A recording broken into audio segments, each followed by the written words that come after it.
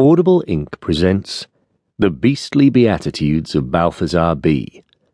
Written by J.P. Donleavy. Narrated by Matt Addis. Chapter 1.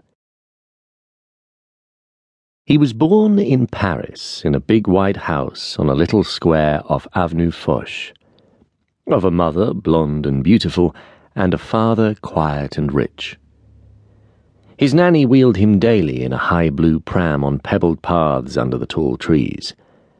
And as May branches were pressing out their green tips of new leaves, he was taken on this warm, sunny day across the river, through portals, a courtyard, and under musty military flags. And there, in a godmother's arms, with salt pressed on his lips and a cold dash of water on the skull, he was christened Balthazar. Made of sudden love, this gurgling baby shook tiny, tender limbs in ecstasy.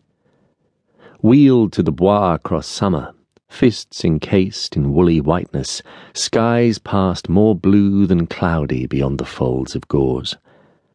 Under leaves and green, Nanny sat near knitting on her folding chair.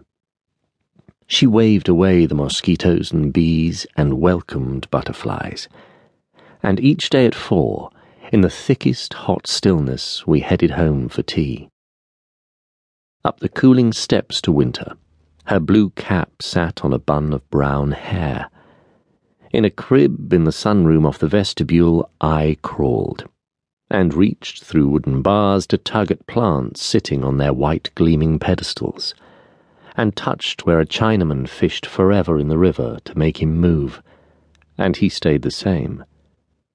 Like the cuddling, kissing, rocking arms I knew, until the sweet nut flavor and milk-white beauty of my mother's breasts were taken away, and I made my first frown.